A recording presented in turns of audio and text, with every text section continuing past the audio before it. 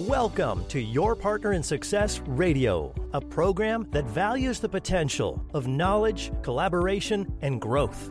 The show is hosted by Denise Griffitts, who is known as an intensely curious nerd in stilettos. Each Wednesday, she is joined by co-host Ben Gay III, a renowned figure in the sales world. Ben is recognized for introducing The Closers, one of the most popular and powerful sales training materials ever produced. Having been mentored by Dr. Napoleon Hill himself, Ben has gained a wealth of knowledge in sales and life. Throughout the show, Denise and Ben delve into the world of sales, entrepreneurship, and success. Good morning and welcome to another episode of the Closers Inner Circle podcast, hosted by Your Partner in Success Radio. I am your host, Denise Griffitts, and together with my co-host, Ben Gay III, we're diving into the world of sales mastery with a gem from the Closers Part 2. These books, 1 and 2, are widely known as the Sales Bibles. And our topic today is a fun one.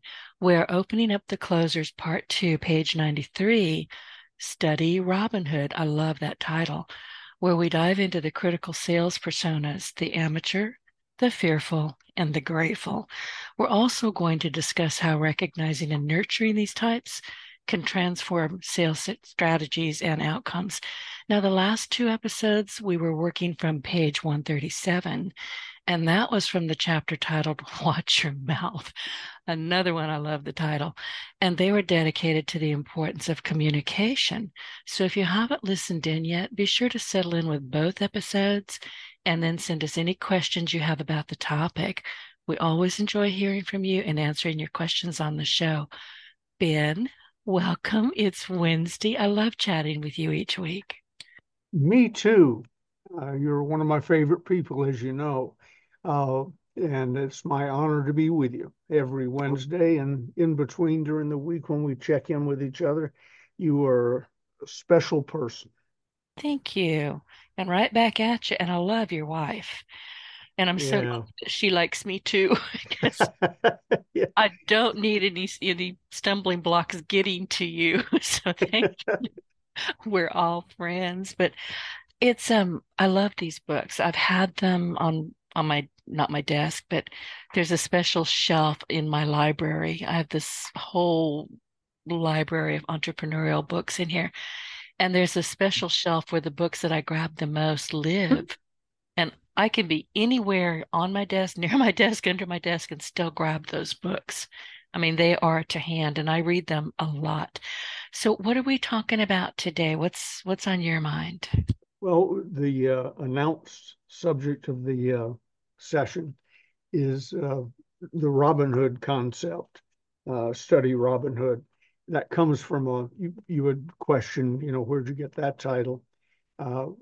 One of the old Southern comedians, either Brother Dave Gardner or Louis Grizzard, I forget who it was, asked the rhetorical question to an audience I was in one day. Robin Hood stole from the rich and gave to the poor. Why'd he do that? And he paused for a second. He said, the poor didn't have anything. So, it's one of those things lodges in your brain and won't go away. And so it's become one of my catchphrases over the years, and I just love it. But there's a lot of truth in it, in that salespeople have a tendency, by not qualifying their prospects, I'm not talking about prejudging, qualifying their prospects. They spend an enormous amount of time with people who couldn't possibly buy their product or wouldn't have it if it were free. I saw something on television the other day, I forget what it was, and they said, how much would you pay for this? And I said, how much would you pay me to take it? I have no interest in whatever it was. It would just be something else to store. And so qualification is important. And one of the reasons I've figured out over the years that salespeople do that is the people who have no money or aren't qualified to buy your product will spend inordinate amount of time with you because you're not a threat to them. They know in their heart when you're through with your little presentation, they're either not going to buy or can't buy. Same difference, I guess. It may not be an objection. It might be a condition. So they'll chat with you and have fun with you and laugh, and you think you're having a wonderful time, not realizing what you're doing is just wasting time that would be better spent getting to someone who can buy. And so that oversimplified is the concept. Spend your time with people who could buy if they had a need, or you could create a need, and you have an effective, probably scripted sales presentation. We were talking about scripting, you and I, not long ago. Let me touch on one little thing, because people say, "Oh, I hate scripts." Well, do you go to the movies? Do you watch television? Even on the news, do you realize they're reading off of a teleprompter? So uh, you are subjected to well-crafted scripts all the time. And anyone who's been in selling over 30 days is on a script, because people tend to do the same thing over and over and over again. And if it has even a modicum of success, uh, they will repeat that and repeat that and repeat that. So when I say scripting, what I'm talking about is a well-crafted, tested, then refined script that works reliably. And the trick is to get it up as high as you possibly can, percentage-wise. And then the clarification I want to make was, what I'm really talking about is script chunks. And a script chunk is the part, it might be just answering a question. The answer should be scripted, tested, refined. Uh, the Consistent. Yeah, consistent, because it works, consistently effective. Now, we used to give in the old days, I gave, and I would do it again today if I was still in that business. We gave from the front of the room a 37-minute word for word sales presentation. And then we showed a film about why you ought to join the business. And of course, the film was scripted. It was scripted with a famous actor, Jeff Hunter, who played Christ in King of Kings. He was the spokesman in that film for the company. So the whole hour, the 37-minute from the front of the room live and Jeff Hunter, every word of it for an hour was scripted. So, but I'm not talking about, "Hi, my name's Ben Gay, glad to meet you," and then I talk for 37 minutes. I'm talking about what we teach, sales infiltration, starting on page 257 in the Closers Part 2. What I'm talking about there is script chunks, meaning the most effective way to answer that question. It may come out of the 37-minute script, but you don't have to do the whole presentation every time you open your mouth. But the effect, somebody will ask me, "What's the difference between the Closers Part 2 and Part 1?" I said, "Well, the Closers Part 1 is the kicks, the blocks, the punches, the red meat of selling the way it really is, not the way we wish it was. The Closers Part 2 picks up where Part 1 leaves off, and shows you what sophisticated people really do with that information." Cary Grant said the secret of acting was not to get caught at it. That's also the secret of selling. Now, what I just said to you about the difference between Part 1 and Part 2 was word for word what I have said to people thousands of times. It's scripted. Probably in one of our earlier sessions, we've gotten near that. And if I said it and somebody has saved their recordings, you go back, you could play them simultaneously over each other. It would sound like the Mormon Tabernacle Choir. I haven't timed it. I don't know how long that lasts, but it's probably less than a minute. But it is the response. Every time I give that, people go, "Oh, it clears it up. I've tested it and refined it. It clears it up." So they then know.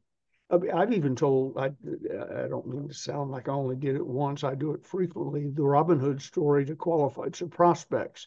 When I'm trying to figure out if they're qualified or not, I'll say, there was an old comedian in Atlanta. It was either Louis Grizzard or Brother Dave Gardner. And they used to say that the reason Robin Hood stole from the rich and gave to the poor was the poor didn't have anything.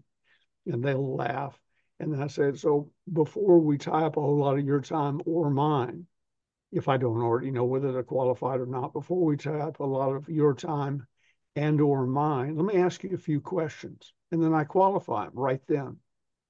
And if it's really interesting, if I can sense they're trying to qualify, it means they want in. And I really just want the information, but I can sense when they're trying, oh yeah, I have the money, and that's not a problem. I have the need, and I have a place to put it, and so on. They're trying to qualify to be able to buy, and that's even better. But the trick is to discover who they are, know who you are, and give an effective, practiced presentation to address those needs. And a good script will bring out the next question. I can guide it. They think we're talking back and forth. I'm guiding them from this question answer to that question answer to this question answer to get me in position to use my favorite close, which, as you know, is, well, based on what we've discussed and or based on what you've said, whichever one fits the situation better, here's what I suggest we do. I emphasize we more just then than I did in a real presentation, but my point is I'm a sales infiltrator. I get inside the organization and the prospect's mind as quickly as I can so that we.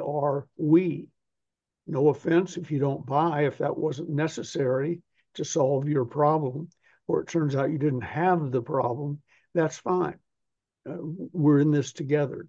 And as I've told you many times, I have customers that go back 50 and 60 years, and some that bought for the first time yesterday or this morning. But that doesn't make any difference. I'm always looking for the long term. I've gotten to the age where a new customer today I won't be dealing with 50 or 60 years from now. I'll be a fond memory perhaps in his or her mind, but it's long-term selling. I've told you the story of the car thing. If the guy who sold me my first new car, a 1972 Volkswagen, had stayed with me and followed up, I don't blame him for not doing it. I was just a kid. I was 30 years old. Well, that was a Corvette, pardon me, 1968. So I was in my late teens, early 20s, and he probably didn't have a whole lot of reason to look at me as a long-term situation. But had he stayed in touch with me today, we would call it drip marketing. He didn't have to call up and try and sell me something every 30 days. Just stay in touch. Remind me you're alive. He would have sold and or leased to me over 600 luxury automobiles, because that's how many I've bought or leased since that day, starting a couple of years later. He would have potentially had all that business, and one retired and then later died. The second one retired, and I don't do that much anymore. But the 600 plus automobiles that I bought or leased were spread out among two people. Grand total, two people. Two people treated me right. Now, if I'd kept a log along the way, I probably had reason to be in contact with and could have done business with another 20 or 30 automobile salespeople, but they don't even cross my mind. I don't have names. I don't have faces, because they treated me as a one-time transaction, or because I didn't buy, just probably threw my prospect card in the trash can before I got out of the building. So Gotcha. qualify them. Understand you can't get blood out of a rock. You can't, but you can stay in touch with the rock. It may have blood in the future. You can put it in your pocket and treat it Yeah, like a big rock. exactly. Make it a talisman. That's exactly right. And the thing about talking with people, and you just reminded me of something that's happened in the last couple of weeks with me, and it goes back, but all of a sudden, I've had four, count them. I'm still counting. I'm going, this did not happen, but it did. All of a sudden, I've had four conversations, three of of which, I mean, and they're all 10 or more years older from my original contact with them or the original work that I did with them. All three of them are now working with me. We've signed the contracts. We're with three. Boom, boom, boom. The fourth one, again, in that 10-year, arena, if I can't even come up with the word, but that 10-year time frame, contacted me on Facebook. And she was my guest, oh God, 150 years ago, since I've been doing this for so long. And she said, I don't think you remember me, but I was your guest on your Partner in Success. I said, sure, of course I remember you. And she had gone way underground. She had some health issues, I think, and she's coming back. And I suspect that she wants me to bring her back on the show, and I probably will once I see what she's up to now. But all of these people, three women, one male, 10 years or better, and they all popped up at the same time. It is a long, long game. And that doesn't mean that I'm playing a game with them. It just means that I stayed in front of them. I kept in touch with them. And here we go again.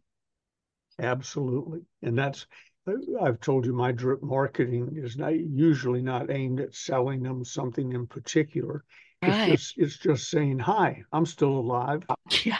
Yeah. In case you were wondering. I'm still here. Can you hear me now? Yeah. Silly commercial. But yeah, you can't just say, well, I'm not doing what I used to be doing and blah, blah, blah. I'm just going to go quiet while I rebuild or while I do something different. Now you have to start over. Mm-hmm. It's just, and I had another client and I could not talk her out of doing something that I thought and continue to think was remarkably silly. And she's like, I just don't like social media. I don't know why she didn't. She didn't touch it. I did, and her office manager did, and it was beautiful social media. But she wants to close her business. I know what you're going to say. She wants to slow down, go smaller, and close her business or sell it in a few years. I just slapped my head on my desk and said, okay, good luck. You can't argue with that kind of finality. And yeah, I like her. I've known her for years, but what she was doing to me was just remarkably silly. But you can't tell somebody that, well, that's just stupid. Well, you can, but Yeah, you I won't tell them do. more than once or twice. So I I was can and sad you to see do. her do it. Yeah, but if she ever does want to sell that business, and apparently she does, all they've got is a website. That's it. They don't have reviews. They don't have anything. It's all gone. She shut it down. And I'm still sick over it. This reminded me, I'll leave his and her name out of it, but a famous author, a little long in the tooth now, but still alive and kicking. His wife called me. I don't know, this is probably a year or two ago now, and wanted to sell their business to me. Well, I've been in the publishing business a long time. I know behind the scenes. I didn't know when I got in the publishing business with the closers, what we now call part one, that the average book sells 500 copies, including those that you give away at Christmas to relatives. Yeah, the ones that live in your basement or your garage. Right. The Yeah, rest of them are in the garage over in the corner. right. I've given, I gave the seal of approval of the National Association of Professional Salespeople to the surviving son of a dear friend of mine, and a book I'm very fond of. And I said, you're going to get the NAPS sticker and, seal of approval and so on. He said, oh, thank you. And I said, I can feel your lack of enthusiasm. Do you understand? It appears on the covers of millions of books in the sales and marketing field, which is where his book is that his father wrote. And he said, yeah. I said, well, when you reprint it next, I'm sending you the artwork. You stick it on the book. And he said, Ben, I don't think you understand. With Dad gone and not out doing speeches and so on, I probably have 500 copies, if that. He said, I haven't counted them a long time, but I would call it a lifetime supply. Oh, So, no. yeah, well, books come and go. You got to keep pushing and promoting. Businesses come and go. You got to keep pushing, promoting.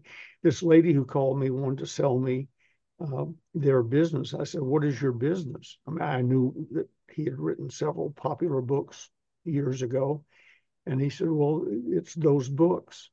I said, "I've been in this business a long time. Let me tell you what you have. You have," I knew of 3 books he'd written. "You have 3 piles of books, probably in your garage. And the case you're in now, when you take out a book to ship it somewhere, you've been in that case for probably a year, certainly 6 months." And she said something that sounded like, "Have you been in my garage? Do you know?" And I said, "No." Anybody who is an author knows. Yeah, I said, I got the picture, and you have nothing to sell. No offense, you have nothing to sell. You've got some good books, but lots of people have good books that are not read because they haven't marketed them properly. They haven't kept them alive. And I said, in fact, in your case, please don't be offended. You've said something to me that tells me he's still alive. I thought he had died.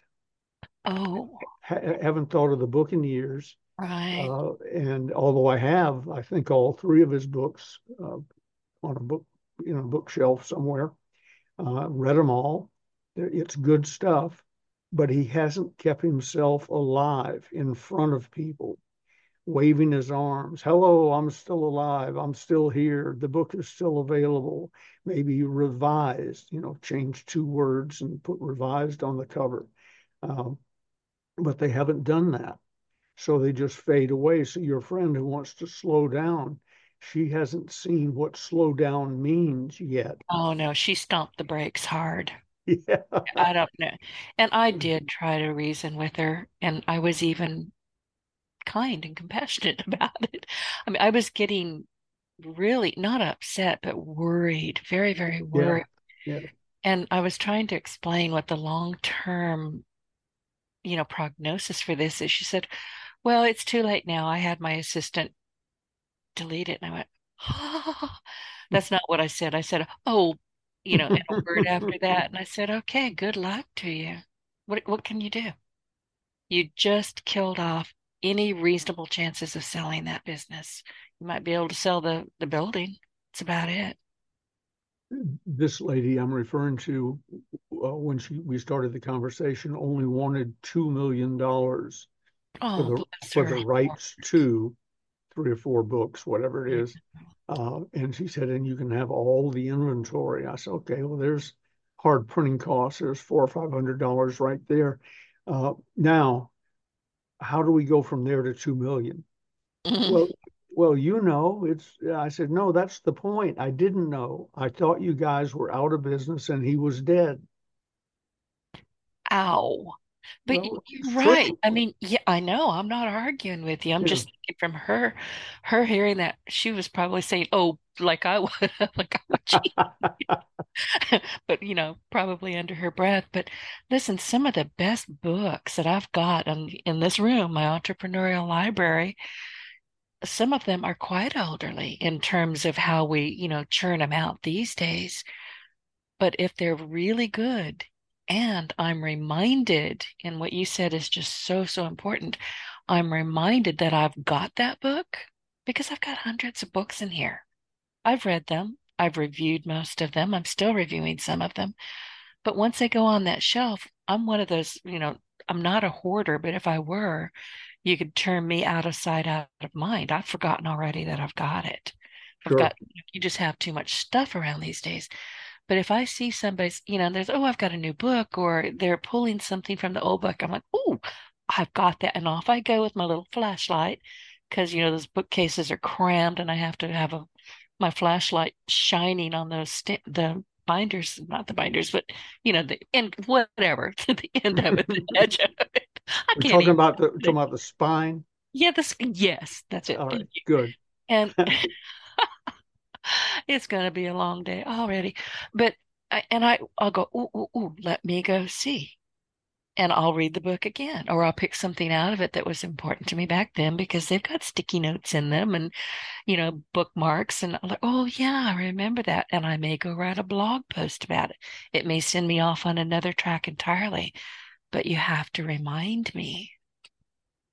When I go back to reread a book or review a book for some reason, one of the advantages I have is with most books that I've read, they're highlighted, the points that jump out at me, or notes over in the margin. We've discussed this. You come from the school, you shouldn't mark up a book. It's sacrilege.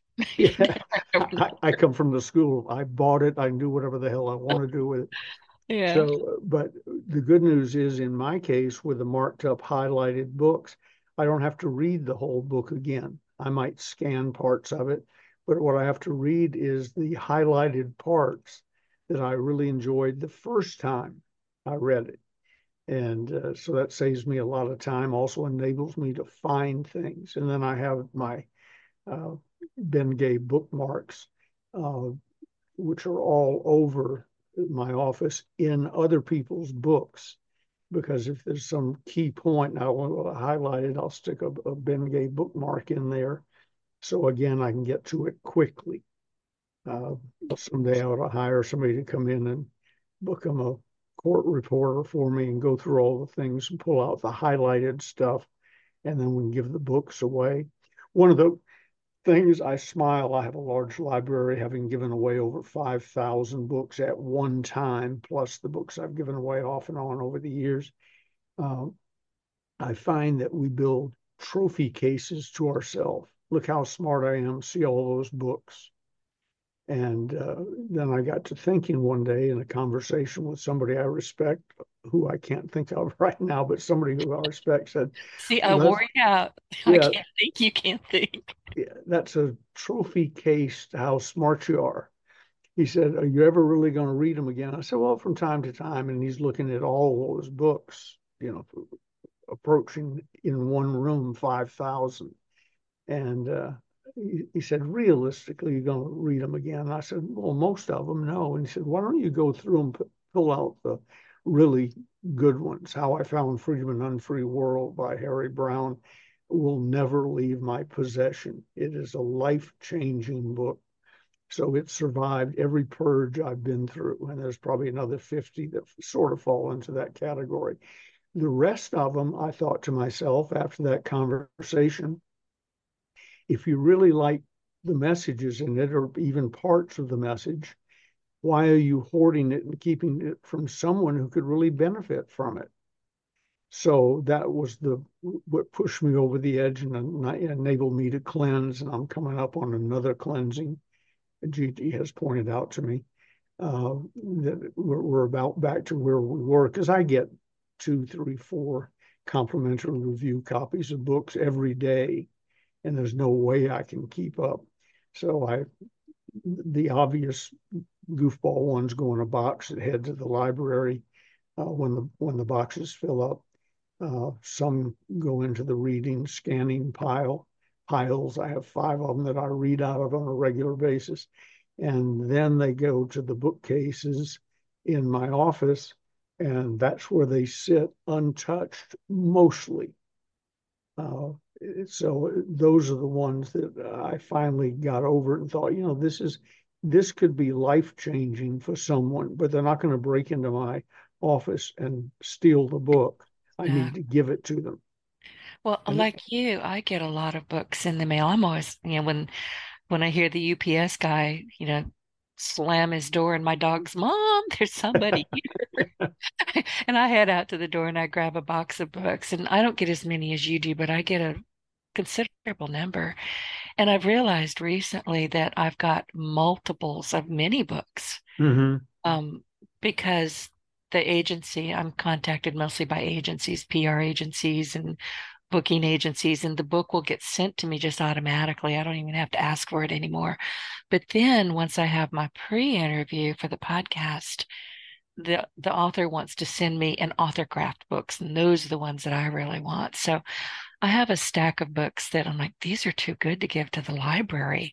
I mean, they're great business books. But I was talking with one of my clients the other day, and he was talking about one of the books that I had reviewed. And I said, I think I have an extra one. So I put together a book, I think 5 or 6 books that are winging their way to Michigan. He's so excited. He's like, have they been mailed yet? Have they been mailed yet? Give me a minute. They'll get there. But sometimes you do just have to share them. And I wanted to say too, and this poor lady, God bless her, there's other ways to read these books rather than have them, as I do and you do, crammed into bookshelves and stacked on the floor. I will honestly, if you've got your book and it's on Kindle, if it's on unlimited, I read it. And there's a great way to highlight, those you yellow highlight it, blue highlight it. You can take pictures of it and send them to your mail. No, I am that's good. constantly I am constantly highlighting a book on Kindle and, sending it over to my Gmail. Then I have a folder that I keep, and then I send the book back if it's, Kindle Unlimited. If it's something that I already own, I I like to read them. I like to have them in my hand, and I also like them on Kindle. So there's various ways, but don't discount having your book on Kindle because people are going to take pictures of the pieces. They're like, oh, that's brilliant. They're going to keep that. Uh, Excellent advice. I was thinking of talking about worthless books. Jimmy Carter's memoirs. I forget what it was called, Peanuts or something. I don't Uh, know. I scanned through it. I started to read it, and then I realized he was not one of my. And I say this knowing that he may pass away as we're speaking. I He's in know. hospice and so on. He was a wonderful ex-president. Uh, He's a great humanitarian. He's a that's good right. guy. Yep. Lousy president. Yep. So anyway, I'm reading his memoirs or whatever it was, and nothing. So I'm a pretty good speed reader and scanner. I started flipping through the pages. It looked like the wind was turning the pages. And then I came across a life-changing sentence. It's the only one in the book. He was sitting in the Plains Baptist Church one morning, and a place I used to visit frequently in the grocery business when I lived in Atlanta, and not the church, the town. And he said he was sitting in the Plains Baptist Church, and the minister said, if you were arrested today and charged with being a Christian, would there be enough evidence to convict you? I've seen that quote before. Yeah, I thought, whoa. And it's also not only a great thing in Christianity, it's a great thing in if you were arrested today and Business. charged with being a salesperson, Exactly. would there be enough? An author, a successful business person, would there be enough? So I've twisted that around. So that's another endorsement of the reading concept. And I can't stop reading. I have Can't go to bed at night without reading. I can't fall asleep. no, Can't. yeah, same thing. I have a reading stack next to my bed, stack probably 10 books at any given time, and I'm working off the top. New one comes in, I decide, does it go there to the office stack, to the bathroom stack, to my briefcase or car is what it's really designed for, uh, or I've got two desk areas, the computer area and the old-fashioned desk area, and each one has a stack of books. So people say, I don't have time to read. Oh, Let geez. me follow you around for a day with a clipboard, and I'll find 4 or 5 hours for you to read. Hmm. If you're prepared, but you got to be prepared and ready. Like you said, so many of the books that you like and refer to and so on are within arm's reach. Oh, Uh, that's deliberate. I yeah, know me them. too. I love them, and I want to delve back in. And honestly, you and I have talked about this, and other people I speak with who are voracious readers or dedicated. The thing is, you can pick up a book, and I do this with the closers part too all the time. I'll pick something up, and I've read that book. I can't tell you how many times I've read it or piecemealed it or just, flipped open to a page and there was something. I will always find something. I'll say, how did I miss that? Or, perfect. That's exactly what I was looking for at this time in this place. There's But always something there. you're a different person than you were the first time you read it. Exactly. Yeah. So Exactly. Different the perspective. old saying people are fond of quoting like it's a coincidence. They say that when the student is ready, the teacher will appear. Well, let me explain that for those who perhaps look at it the way most people do, coincidental. The teacher was always there, always. You were finally ready to receive what they've always been saying. So the first time you read a book, you may not have been ready for that or didn't need that or what have you. It doesn't mean read the whole book cover to cover again. Again, in my case, I refer to the highlighted pages, and if something really catches my eye, I might add some highlighted ones to it. But it's the constant input of learning. I'm complimented by people say, "You're such a good conversationalist. Uh, how do you know all that stuff?" I read, constantly. I I read read. anything, everything. Yeah. Like of a Uh, cereal box. I don't own cereal, but if there's a box there and I've got nothing else, I'll read the darn box. yep. Yeah. I'm reading have frequently read the direction. There's a hot sauce out now with the Tabasco brand on it and Michelini and company on the label. But Yeah, they're right down the road from me. okay, well, Literally, they're right down the road. well, I've been down your road then frequently. Dad used to sell Tabasco, and I would travel around with him, and we would go visit them from time to time. But anyway, this new hot sauce, which is sriracha, I think is the one that was I don't really know. putting a dent in their sales because it's really hot and very good and so on. Suddenly I notice on not they haven't changed regular Tabasco, but the uh, the new Tabasco Sriracha. I wish I had a bottle in front of me. I could read exactly what it says on the label.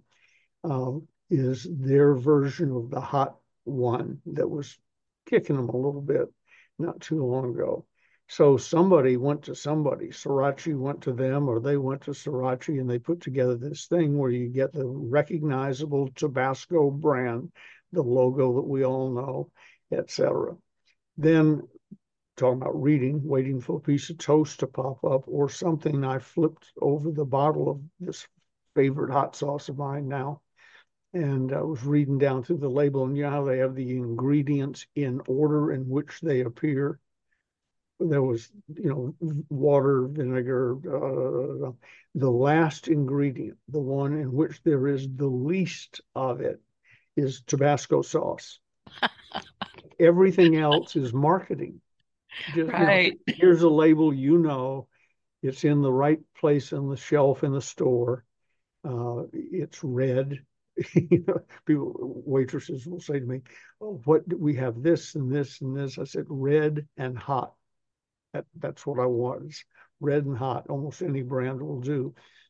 But when you get down to the end, I'm picturing somebody from Tabasco walking past a 100-gallon vat of this new stuff and shaking 2 drops in it so they can say there's some in it.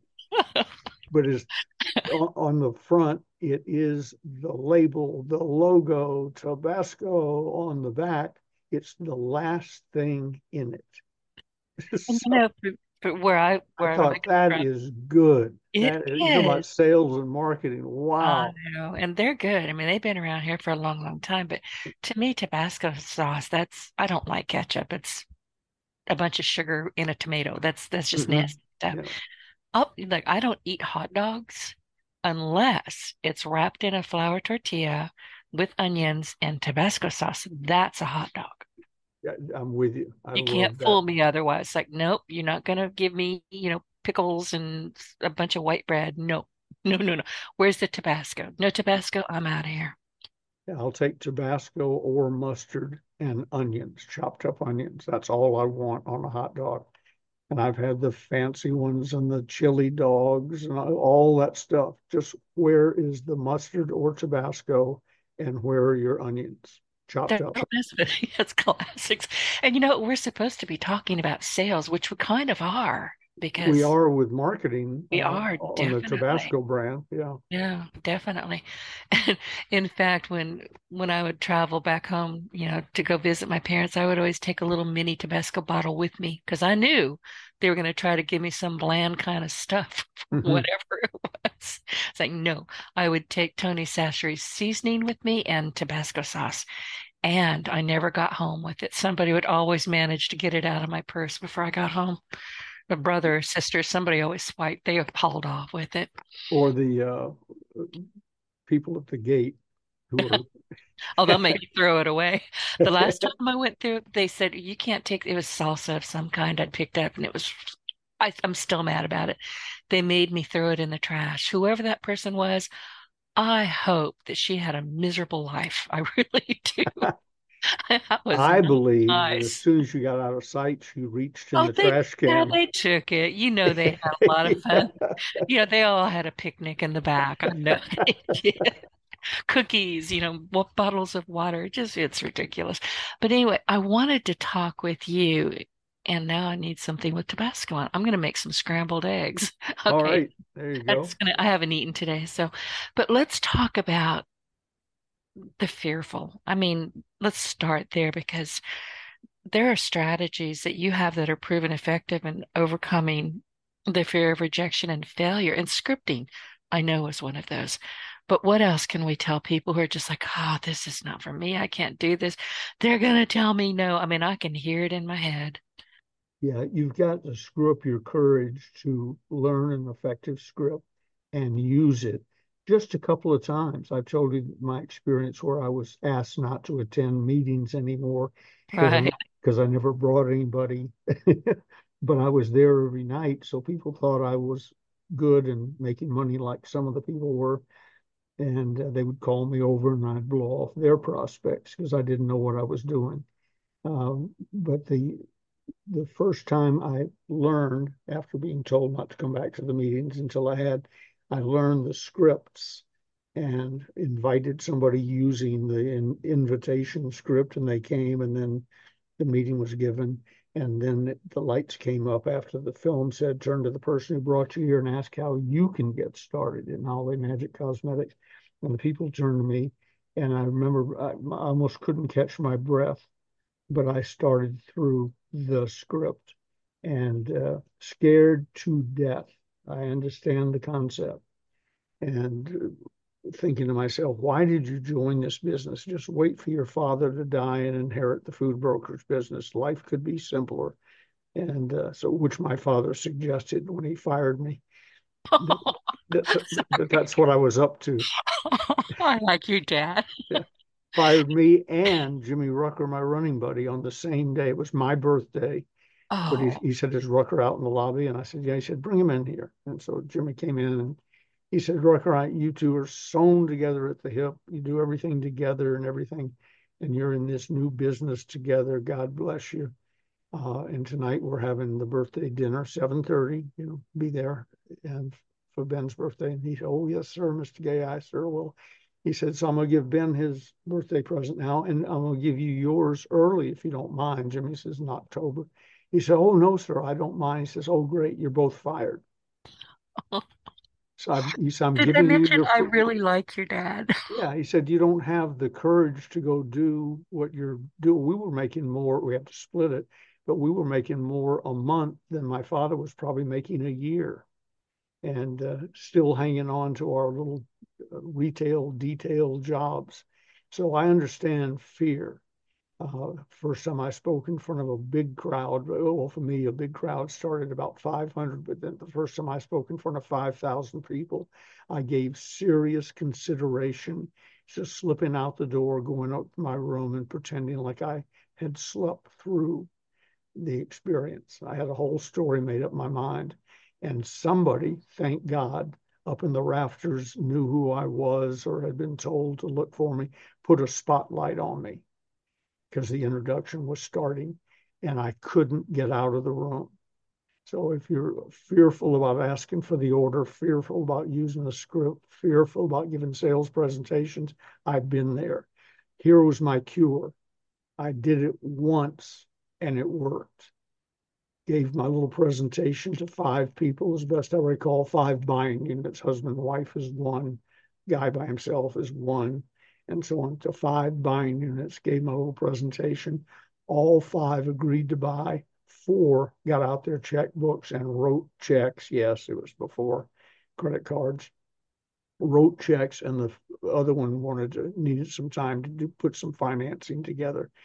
And I made more money that night, and not counting somebody else gave the meeting, in my little 10-minute presentation than I had made ever in a year.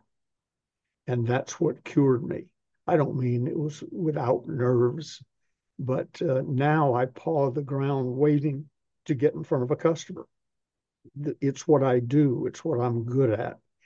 When I'm speaking, people say, are you scared to go on stage? I said, no, that was 40 years ago. Now I'm pawing the ground. Let me on, let me on. That's enough introduction. Call out my name. Let me go. Because I got successful on stage. I got successful giving sales presentations. I got successful in asking for the order, and it became fun. Now, I'm shocked occasionally. About 14% of the people I talk to, for one reason or another, don't buy. And that still shocks me. Buying doesn't shock me anymore. I expect them to buy because I'm a professional who has learned his presentations, whatever the product or service is, while I'm selling land in Arizona, hearing aids in Oregon, my own books and seminars and so on. I'm good at what I do, and I expect them to buy. But the only way to do it is to do it. You've got to take action and try it once or twice or 3 times. And once you have some victories under your belt, you can't wait to get to the next one. Where most people, salespeople, die is they never get the nerve to do it once or twice. I've hired salespeople and sent them out on chores and found out they never got, calls, leads, found out they never got to the first one. They just went home. Went through a sales meeting, in some cases went through a week-long sales meeting, were given their lead, got in their car, and went home. It's like, and then wouldn't answer the phone. So it is a legitimate fear. Fear of public speaking is the number one psychological fear. I've read in many studies. I have no reason to disbelieve it. Number one psychological fear ahead of death by fire. Second has got to be right up there is asking for the order, giving a presentation and asking for the order. And the only way around it is to do it. Zig Ziglar, when I started watching him before he worked for me later, I offered to carry that pump he always had with him, the old farm pump. I said, if he either asked me or I asked him, if I carry that pump in with you, which you shouldn't be seen hauling through a hotel lobby, you're too good for that. Let me do it. In exchange, I want to sit on the front row, take notes, and maybe have lunch or dinner with you after the session. He said, deal. So I carried that stupid pump. In the early days, it was a real cast iron Cast pump. iron.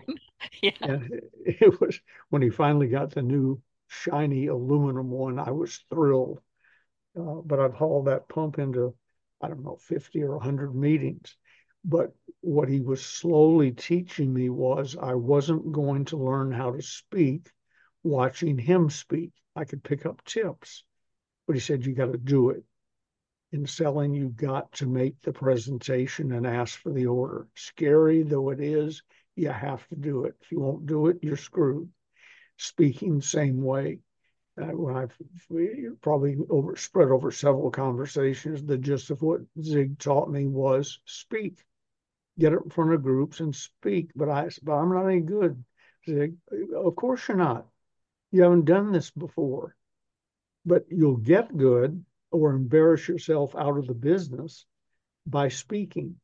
So speak to service clubs, speak here, speak there, speak for free, do this, do that.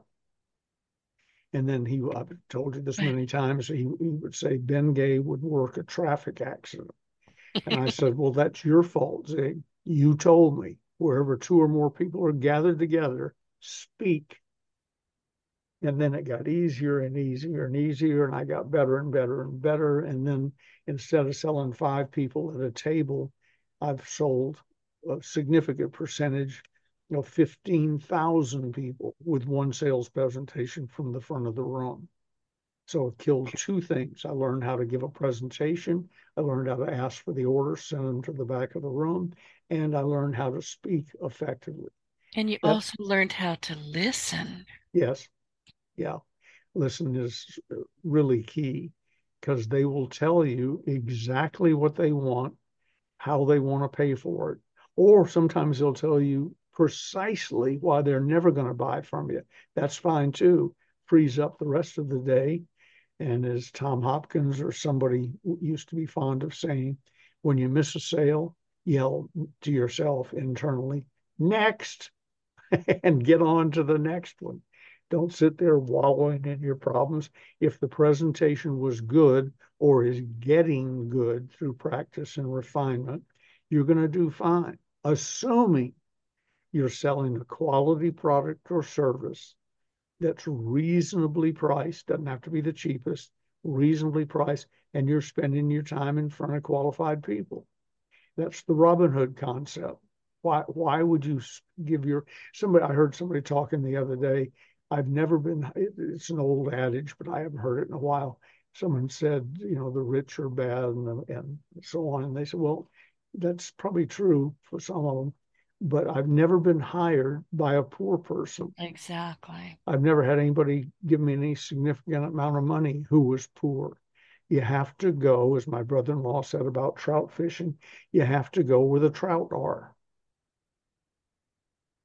And yeah, exactly. I just kind of drew a blank there because I was thinking, back to a cow field, a bunch of cows. You could always tell when the fish were biting because you could watch the cows. I'm not joking. Mhm. Um, I don't even know where that came from. It's just an old memory. But one of the things that I wrote down, I wanted to kind of comment, you're talking about, the fear of rejection and failure and, for the fearful. I'm wondering if many of them have an unconscious bias or even recognize that they already have a deep bias against public speaking because that's what we're all doing. Yeah, that's absolutely true. And they carry their own objections around with them.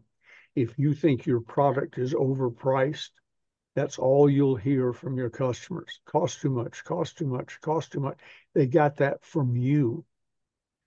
Uh, And, I could never get them to speak in front of a group. Well, a group is a relative term. A group could be 2 people or 5 people, or the other people sitting at the boardroom table, but I could never get up and do that. Well, you're going to have to get over that or you're screwed.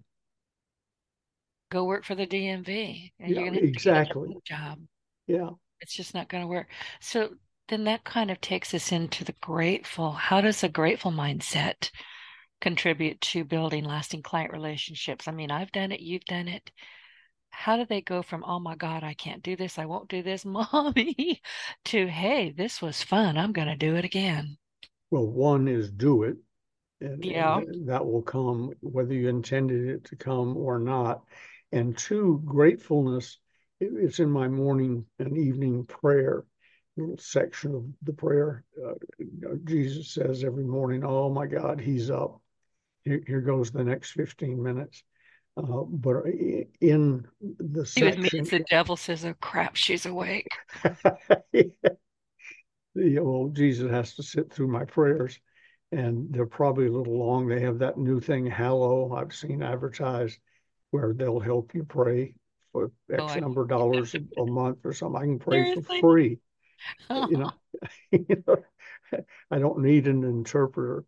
But some of the, even Franklin Graham does a thing for Samaritan's Purse. If you've never prayed, bow your head and say this prayer with me. And their prayers are very short and concise and generic. And I think, I wonder if I could get away with that, because No. mine are not short or generic or whatever. But anyway, I said all that to say this. Among the things I ask for is, Lord, please help make me a better, stronger, kinder person filled with gratitude. And asking to be filled with gratitude is very selfish on my part, because I found that when I am filled with gratitude, I treat people better. When I treat people better, they treat me better. What you hand out comes back, yea, tenfold. It's true. And they treat the people around them better. Yes. It's Yep. just, it's like a concentric, you shove a or you toss a pebble into the water and you watch those concentric circles widening and widening. It's the same thing. If you're vicious to somebody, oh Lord, the people around them are going to be, it's just nasty. Just gratitude is a good thing.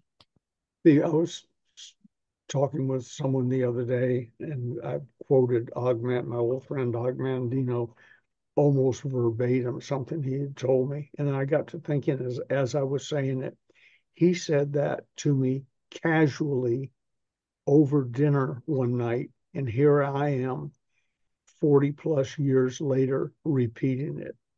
You never, and probably doing as much good for the person I'm talking to as Og did for me. And so you never know how far the ripples will go, good or bad, but they will go. And you will have a positive or negative effect on somebody that lasts way beyond your imagination and probably way beyond your life. I was talking to a gentleman from my old neighborhood in East Lake, Atlanta, uh, and he said, I don't remember. Truth is, I didn't remember him. With a little refresher, I remember he was a neighborhood kid, but he said, I don't know if you remember when I came to your house. Answer, no. I didn't tell him that, but no. And he said, your father came out of the back room into the living room. He said, with such style and grace, and sat down. And he said, I forget why he would have known I was having this problem. Maybe he overheard it or something. I don't know. But he nailed the solution to my problem perfectly in about 2 sentences. Then he got up, put on his sunglasses, and went off to play golf. He said, Ben, that was almost 70 years ago. And I think of it like it happened yesterday. And I thought, God, I wish Dad had known. He had that effect on a lot of people, me included, but I wish Dad had known. But maybe he knew that, it's like the master sower in the Bible. Some falls on rocky ground, some falls on whatever. He knew to keep sowing, keep throwing the seeds out there, and some would take root and blossom, and everything would be good. But I And was really fruitful struck the by rest. that. I thought, when you're talking to someone casually, you don't know. You don't They, know. yeah, their grandchildren may be quoting that 70 years from now. See, I don't even have anything else to say. That You know, I don't. I'm I'm going to put a speechless. plaque in this spot, a brass plaque. I This is would where like you, gold if you don't mind. this is where you were sitting when Denise Griffitts ran out of things to say. Well, I ran out of smart things to say it anyway. I mean, but that is an amazing story. And you're right. You never know when somebody's going to remember something that you said at the right time, at the right moment, in the right tone. And it impacted them so profoundly that it's still with them many years down the road. Well, I'm here talking to you today because Ogmandino saved my life with just a quick little story. He prevented me doing something incredibly stupid, involved having a gun in my mouth. And so he saved my life. We would not be talking without Ogmandino telling me this little quick story about a problem he'd had in his life. And other people, I've done the same, sometimes inadvertently. A gentleman was telling a mutual friend of mine one day how I'd saved his life. I didn't remember the conversation, but he heard the right thing at the right time. How did I know to say the right thing to him? I read. I talk to people and I listen to what they say. Yeah, I you use listen. the same technique socially uh, when affecting lives in human potential movement type situations that I do in selling. Listen, have their best. As in the closers, some part Part 1, Sum Tertius. I am third. My God first, the other fellow second. I am third. And I try and keep that in mind, literally in mind, when talking to people, whether it's a sales situation or a life-changing or life-saving situation. I am third. You're moving your ego way out of the way. Mm-hmm. Okay. That makes perfect sense. I don't remember you telling me about Augmendino. You'll have to tell me that when we're offline sometime. Okay. Because, my friend Jim Tunney was good friends with Augmendino, and I've got several, you know, I'm aware of him. I've read his books, and, who doesn't know who Augmendino is? So that's definitely a story I want to hear. And as usual, we are out of time. I did not have an opportunity, though, to ask you about the how organizations for the amateurs, how organizations can best support their enthusiastic learners. But I think we kind of covered it anyway. You Yeah. covered it by saying, go to these organizations, get up, speak, encourage them.